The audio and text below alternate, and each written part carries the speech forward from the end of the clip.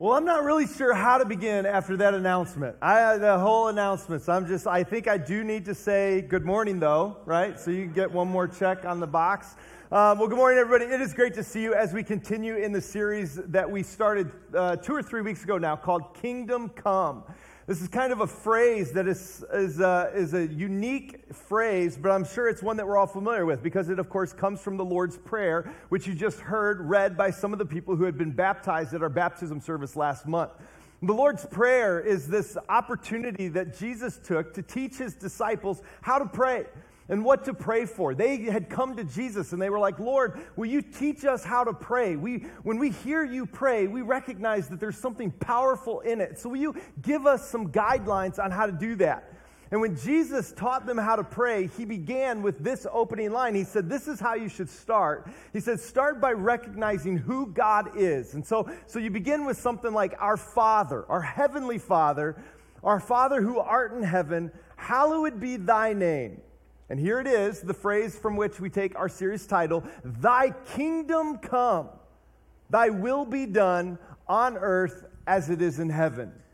The kingdom of God coming to earth is what Jesus invited his followers to pray for. Now that's kind of a unique concept. It's sort of a crazy concept. But what does that mean, the kingdom of God to come to our world? Well, the kingdom is literally anywhere and in any way in which the will of God is experienced. That's why Jesus clarified it with the following statement. He said, I want you to pray, your kingdom come. And what does that look like? That looks like the will of God being done here on earth as it is in heaven. That's what we've been invited to pray for. That's what we've been invited to intercede on behalf of all humankind for. And that's what he's invited us to work proactively towards, to do things with our lives that would help bring the kingdom of heaven here to our world, to this community and beyond. That's a big deal. If you think about our lives being marked by this invitation to help bring the kingdom of God to the lives of more people in our world. And to that end, here at Heartland, the way we stay on mission, the way we stay focused with that is we have 7 things. We have a mission statement, a vision statement, and 5 core values. Week 1 in the series, Dugan unpacked our mission statement, which is that we exist to help awaken our diverse community to Jesus. That's our mission statement. We exist because we want to help awaken as many people as we possibly can to Jesus.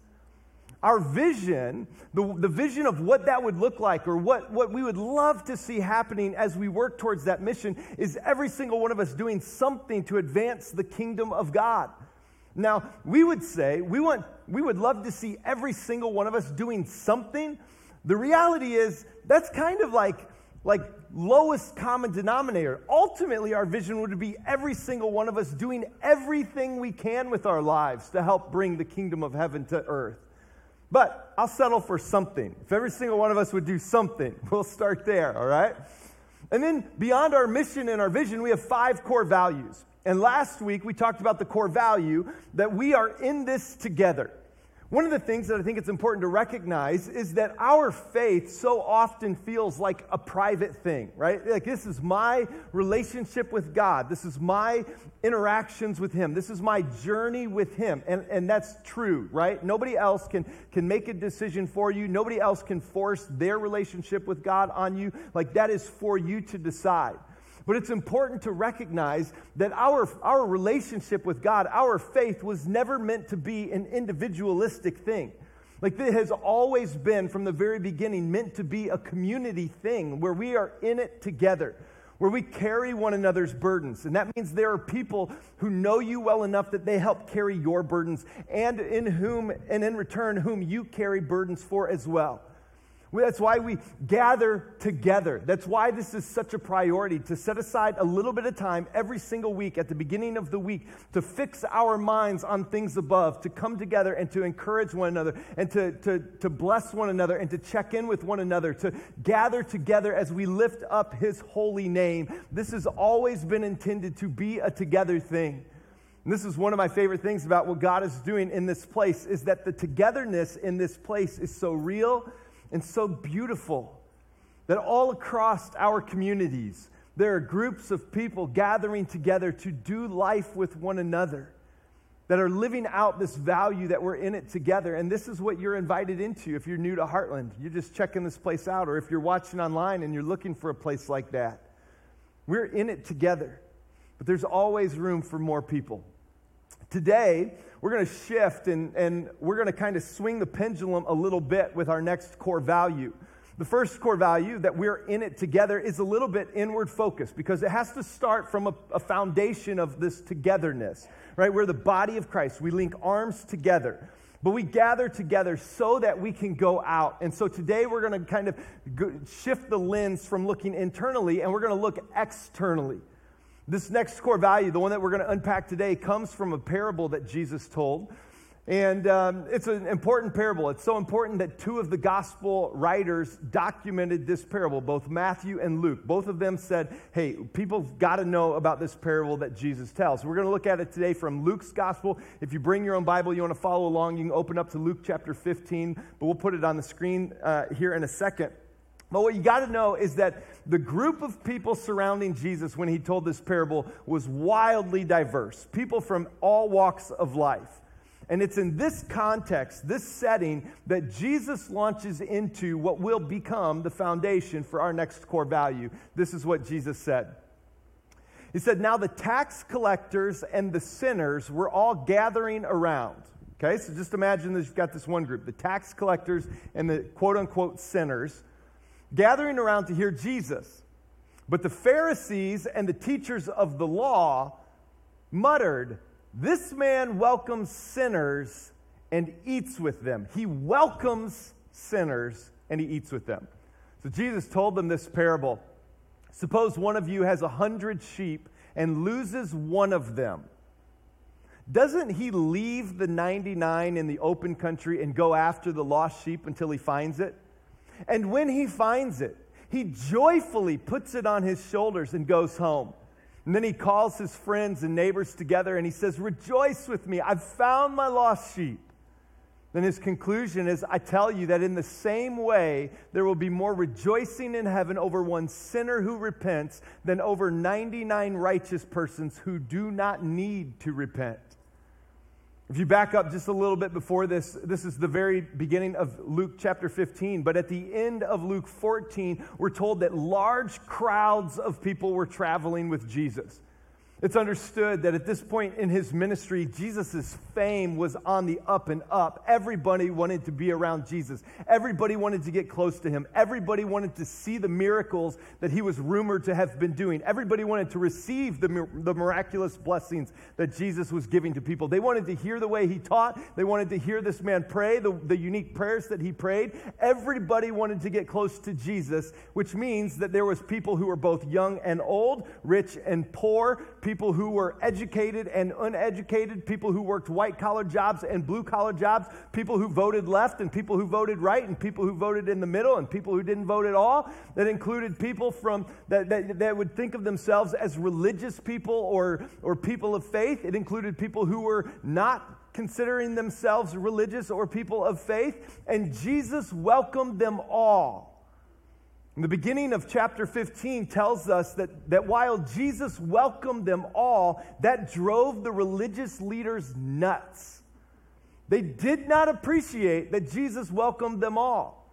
And they wanted Jesus to condemn them and send them on their way.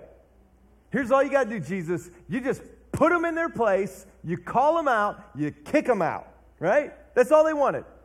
But Jesus said, I'm not only going to welcome them, I'm going to take this one step farther for you Pharisees and for you teachers of the law. And Jesus tells this parable that they would have all been able to relate to. They lived in an agrarian culture where there would have been a lot of shepherds around. And so he tells this story about this shepherd. And he says, suppose this shepherd has 100 sheep and he's caring for his 100 sheep. And he takes them out and he discovers that one of his sheep is missing, which that in and of itself says something about God's heart for us. To think that a shepherd would recognize one out of 100. I'm not a shepherd, but I just have to imagine if you showed me a group of 100 sheep and another group of 99 sheep, I'd think it was the same. But a good shepherd would know the difference. And he's saying, this is God. God recognizes when one's missing, when one is lost.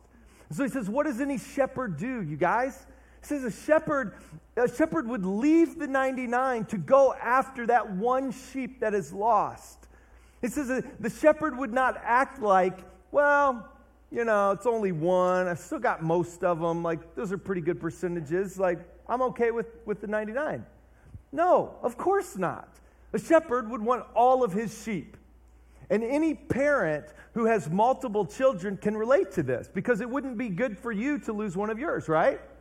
For me and my wife, Ashley, we have 3 kids. We have a 16-year-old named Beckham, a 14-year-old named Easton, and a 12-year-old daughter named Braylon. The boys are great. My daughter's perfect. And so like a decade ago, though, I'll never forget this experience. A decade ago, Ashley and I were looking for something to do, and it was St. Patrick's Day, and it was a beautiful day. So we decided we were going to take our kids down to the St. Patrick's Day parade in downtown Madison. And we knew at that age, or I think our kids were 2, 4, and 6. We knew our kids loved parades. I mean, how could you not love like floats where everybody's just throwing candy at you, right? Like, I still like parades. I got a sweet tooth. And but at this age, we had only done like smaller parades. We'd done stuff here in town. We loved the Corn Fest parade here in Sun Prairie, and so we had done things like this. We had never been to one in Madison, and so we had downtown Madison on St. Patrick's Day. And when we first got there, first of all, I will say I could not get over how many people had come out for this parade. I was like, wow, Madison has either a whole lot, like 100,000 very devoted Catholics who think it's important to honor the life and ministry of St. Patrick, or just a lot of people who like to drink green beer. I don't know which it is, but one of the two.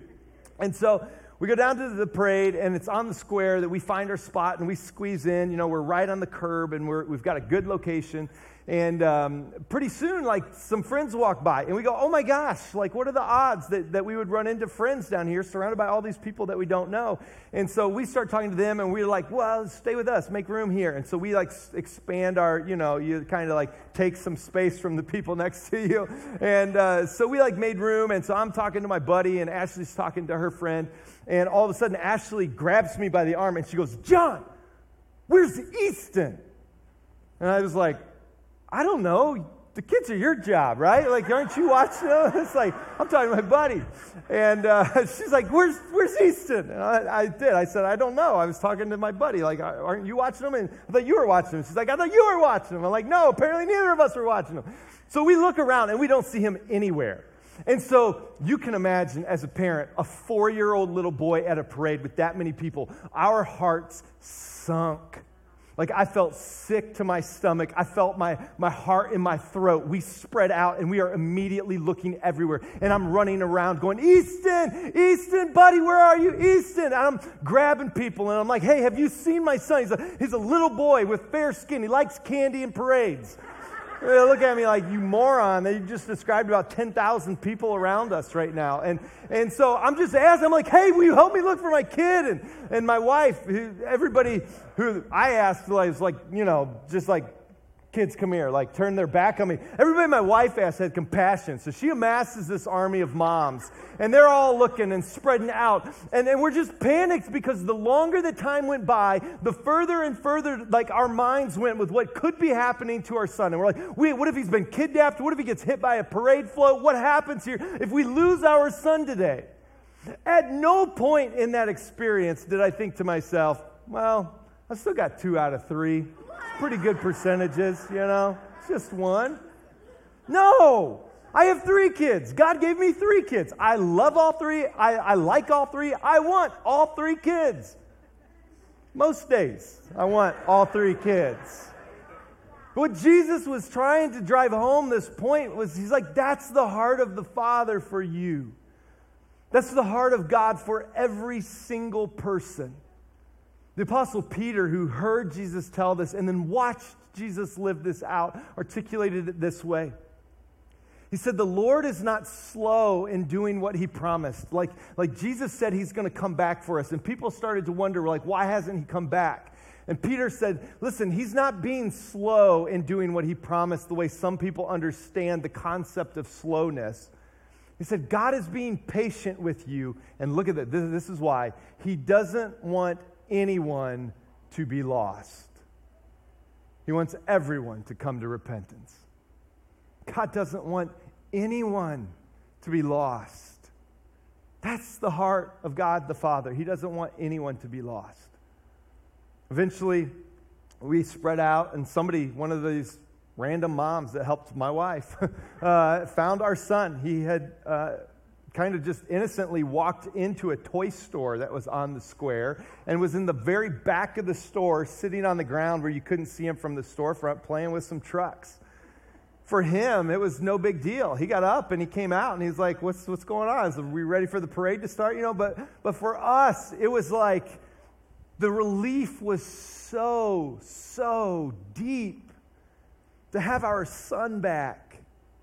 To know that in that moment that he was lost, I would have given anything and everything to have that one back. And that's the heart of our God. For every single person that you and I lock eyes with, that's the heart of God towards them. That he would give anything. He would give everything to get every single one of his children back. And that's why our core value, the way we state it here at Heartland, is simply that we are all about the one. We are all about the one. We are all about every single person. We are for them. We are pursuing them. We are trying to help them experience life in the kingdom of heaven.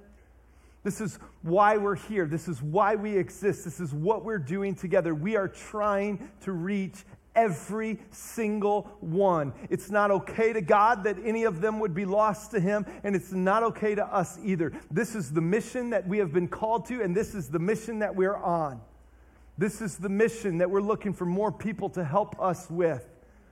When Jesus was going to be ascended into heaven, when he was about to leave, he gave his followers their marching orders. He said, now this is what I want you to do. I want you to go and I want you to make disciples of all nations.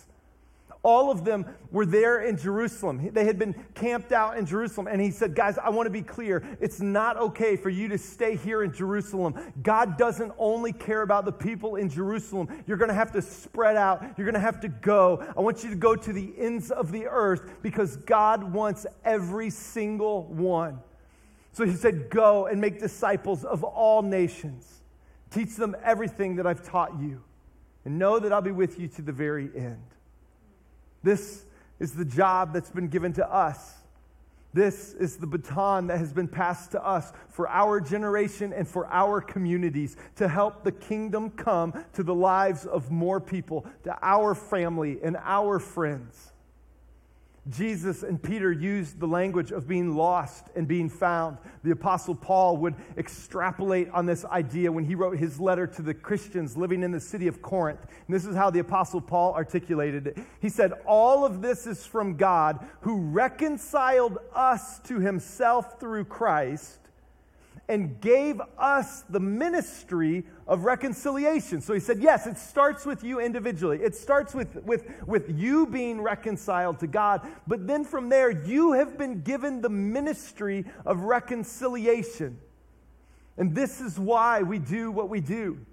This is why we invite you to engage the way we invite you to engage, so that you can be part of the fulfillment of this calling, this ministry that has been given to you, this ministry of reconciling other people to their heavenly Father so that they get in on the kingdom of heaven as well. This is why we serve. This is why we give. This is why we show up. This is why we put on events like Trunk or Treat, and we take time to decorate our trunk and just give out candy to be good for this town. This is why we do things like the ultimate Christmas party and Christmas Eve services that we invest so much time and energy into, because we want to help reconcile our community to their Heavenly Father, because God passionately cares about every single one of them. One of the things that we thought we would do starting today is we would make available some simple cards that make it easy to invite people to come to church with you. Now, I want to be clear. We don't invite people to church because we want to make the church bigger. We invite people to church because we want to bring them to a safe place to learn and to grow. And so starting today, on your way out in the lobby, you'll see that we've made these 4 cards that make it very easy to invite somebody. They're 4 unique cards. You know, the first one says, asking yourself, wonder what I could do today? I know, come to church. The second one says, it's church, but like fun, and you should come. Yes, church can be both meaningful and fun. Third one says, what are you doing on Sunday? I know inviting people to church can get weird, so here's the deal. If you're ever looking for a church that's safe, fun, and helps answer some of life's big questions, let me know, because I think I found it, and you can come with me. Okay, that's all. The fourth one says, come sit with me, and I promise I won't make it weird. All right? And then on the back, we have all of our info. And here's the deal. You and I have people in our world that God has uniquely placed us in their lives with some influence. You and I, all of us, know people who are going through seasons of life where they would benefit from a safe place, where they could come and just be encouraged and supported. We know some people who could benefit from an hour on Sunday where their mind is lifted up to things above, not on things that consume them the rest of the week. And it might be as simple as just extending a little invite card and saying, hey, if you ever want to come with me, man, I go, I love it. I think you might like it too. I'll be there. I'll show you around. I'll introduce you to some people. That's all you have to do. And just imagine what God could do with that. If hundreds of people who call this place at home started to be intentional with this part of the ministry of reconciliation that has been given to us. What if we got serious about not letting those conversations slip by without taking them one more step and saying, hey, I think I know something that might help you. I think I know a place that you might enjoy spending some time. I was driving across town yesterday with Ashley, and we were going to just enjoy the day and sit outside somewhere. And as we drove, I just started to watch car after car after car drive by, and it just struck me how everybody's got their life, and everybody's got their thing, and they're running around, and they're doing what they're doing, and they're consumed with like their checklist and their calendar and their family and their friends and their obligations, and it's just like, it's hard to get your eyes up beyond that. But as I watched people, and as I just people watched for a while as we sat outside, I couldn't help but wonder. And I said this out loud to my wife. I was like, I don't understand why everybody doesn't spend Sunday morning here with us or in some place like this where they would feel welcome and comfortable. I don't know. I don't know why anybody would think, you know what? I don't want to do that. Like, I know there's like reasons, but I just think to myself, if somebody experienced this and experienced how wonderful you all are, they would go, yeah, that was great. I think I'd like to come back. But the problem is they don't know it's that great. They drive by all week long, never thinking to themselves, I bet what happens in there on a Sunday morning is really awesome, and I bet they would love to see me. No, they're not thinking that. But that's the truth. That's the truth. And that's the job. That's the work that we've been invited into to help the kingdom come for more people in our community. You know, sometimes I think that followers of Jesus, I think sometimes we are guilty of slipping into the mindset that it's us against the world. I think sometimes we're guilty of slipping into the mindset that it's all the followers of Jesus against all the people who are not followers of Jesus. Like it's all of us who are trying to live in the kingdom of heaven against all of the people who are against the kingdom of heaven. Like it's us against the world. But guys, listen to me. It is not us against the world. It is us for the world. It is us for the world. Jesus was never against anybody. He was for everyone. And this is what drove the religious leaders nuts. And this is what the people who they had said, like God's against you, this is what caused them to ask so many questions. So as you read through the gospel accounts, you see example after example of this, of Jesus not being against people, him being for people. And so, for example, Zacchaeus was a famous tax collector. He had extorted so much money from among his own community, from his own fellow Israelites. He was hated. People thought he was disgusting. Zacchaeus knew in his own heart, God is against me. But he started to hear what this new rabbi would teach, and he had to see him for himself. So Zacchaeus goes out on a limb, literally, to try to get to see this new rabbi. And when Jesus comes over to his tree, and when Jesus starts a conversation with him, Zacchaeus wants to know, Jesus, are you against me? And Jesus said, no, Zacchaeus, I'm not against you. I'm for you. And I'm coming to your house for dinner tonight. You're hosting me. Jesus had a conversation with a Samaritan woman one day at a well. She was drawing water in the middle of the day, in the heat of the day, when no woman would draw water. But she was doing it because she knew that if I come when all of the other women are drawing water, I'm going to have to face their ridicule. I'm going to have to face their condemnation. I'm going to have to face the reality that everybody is against me. And she thought, I can't take it any longer. I'll just draw water in the heat of the day. And now here comes this Jewish rabbi. And when he sits down and she discovers that he's a Jewish rabbi, she immediately puts her guard up and she wants to know, so you're against me too.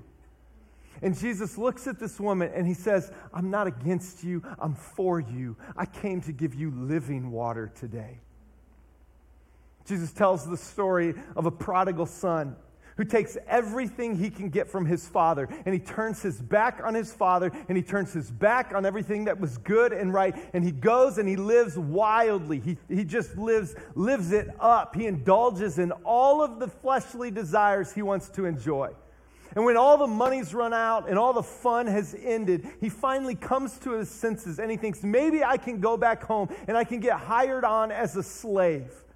And as he's walking back home, he wants to know how his father's going to respond. Is my father going to be against me the way he should be against me?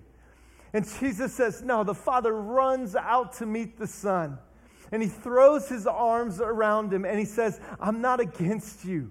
I'm for you. And I'm going to kill the fattened calf to celebrate the fact that my lost son has come home. Maybe the most powerful one of all. One day Jesus is teaching in the temple courts. And as he's teaching this crowd of people, the religious leaders drag this poor woman in front of Jesus, in front of the crowd, and they throw her down in the dirt in front of him, and they say, Jesus, we've caught this woman in the act of adultery. We caught this woman sinning in a way that the law that God himself gave to Moses tells us we should be so against her, we should kill her. We should stone her right now. That's what the law says, Jesus. Tell us, admit for once that you are at least against her. And in the tension of this moment, Jesus looks at this woman and he gets down on the dirt in her presence. And I think he looked at this woman and he said, woman, I'm not against you, I'm for you. I want you to experience life in the kingdom of heaven. Your sins are forgiven. Go and sin no more.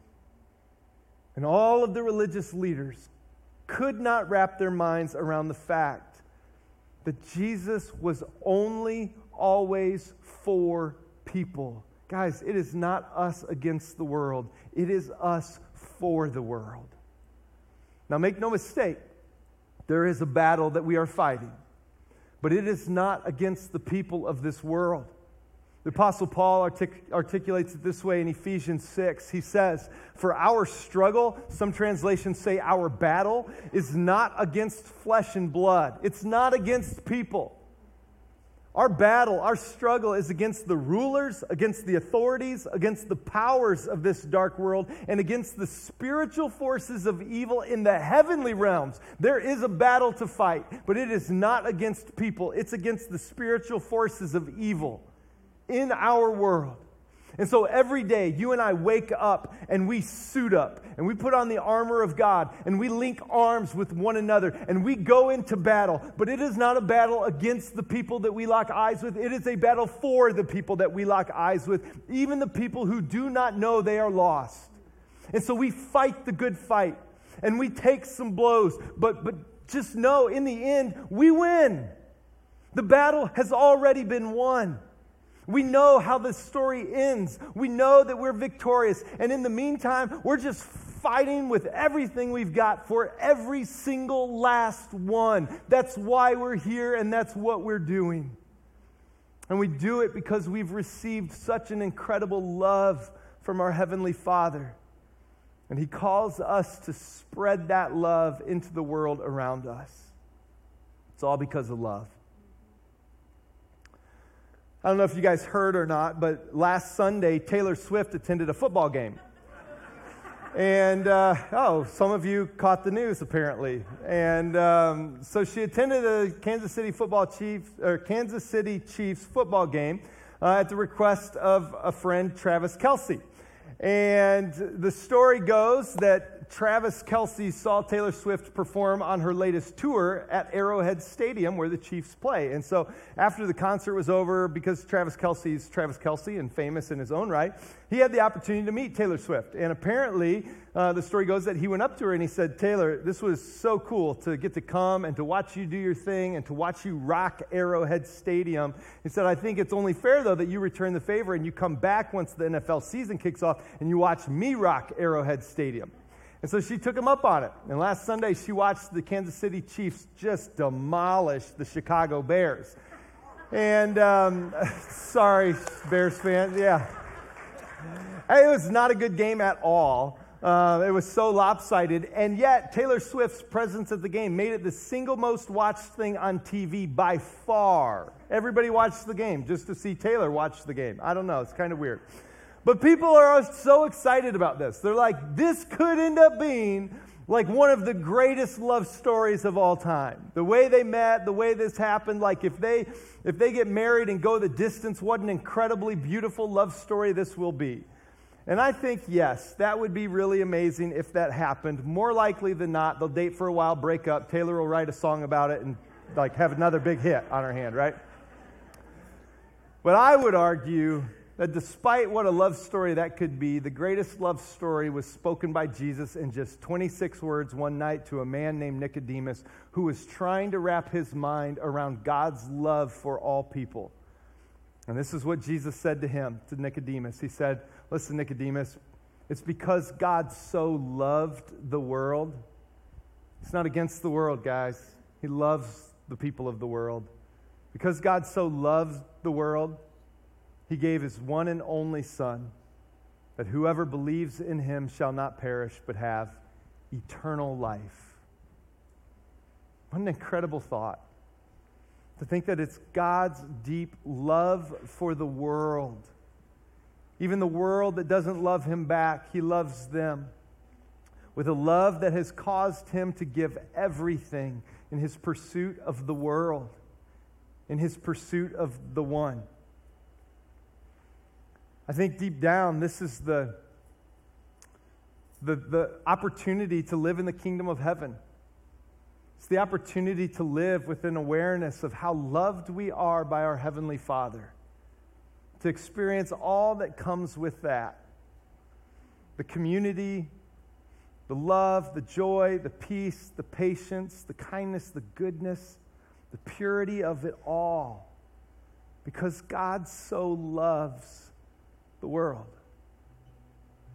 He loves every single person that you and I will lock eyes with. He invites us to join in with the ministry of reconciliation because He doesn't want anyone to be lost. So He invites us to pray and work for the kingdom to come into the lives of every single person that we meet, every single person we talk to, every single person we disagree with, every single person who hurts us, every single person who does us wrong. And we're invited to live with an awareness that this is how God felt about us. And this is what God has done in pursuing us. Can I close this morning by simply reminding you of the God who loves you? Of the God who spared no expense in His pursuit of you? That He wasn't content to simply say, "Hey, I'll let them come to me." But God was like, "No, man, I'm going to pursue you."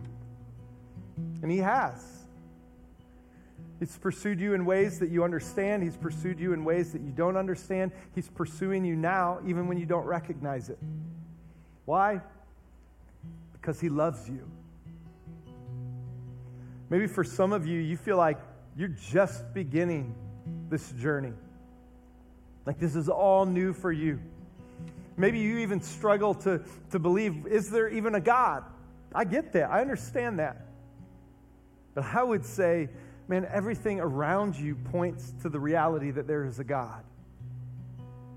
I go outside at night and I look up at the stars in the sky and I try to take in the expanse of the universe and I think there must be a God. I look at the full moon that lights up our dark world, even in the darkest hours of night like we had just a couple days ago. And I look around at creation reflecting the light of the sun off the moon, and I think there has to be a God. Yesterday, I saw a flock of geese in perfect formation flying south for the winter, and I just thought, there has to be a God. Look at that.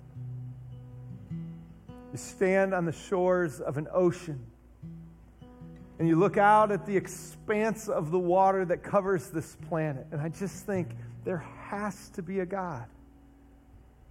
And yet, even beyond the external, internally, you and I have a voice inside of us that goes, yeah, deep down you know there's a God. And he loves you. So this morning you're invited to step into the kingdom of heaven. Doesn't matter what you've done or where you've gone or what your life looks like. It doesn't matter who you are. God loves you and you are invited to live the rest of your life in the kingdom of heaven. Doesn't matter how long it's taken for you to get here. I think you are exactly where you need to be this morning to take the next step that God is inviting you to take today. And so I want to invite the band to close with this one last song that speaks of God's incredible love for us and the overwhelming gratitude that should fill our hearts as we let the reality of his love soak in for us. And I want to invite you to take a moment and to just sit in the love that God has for you. Because at some point you were the one, but he was not content to let you go. So you listen to this song, will you respond and worship with us?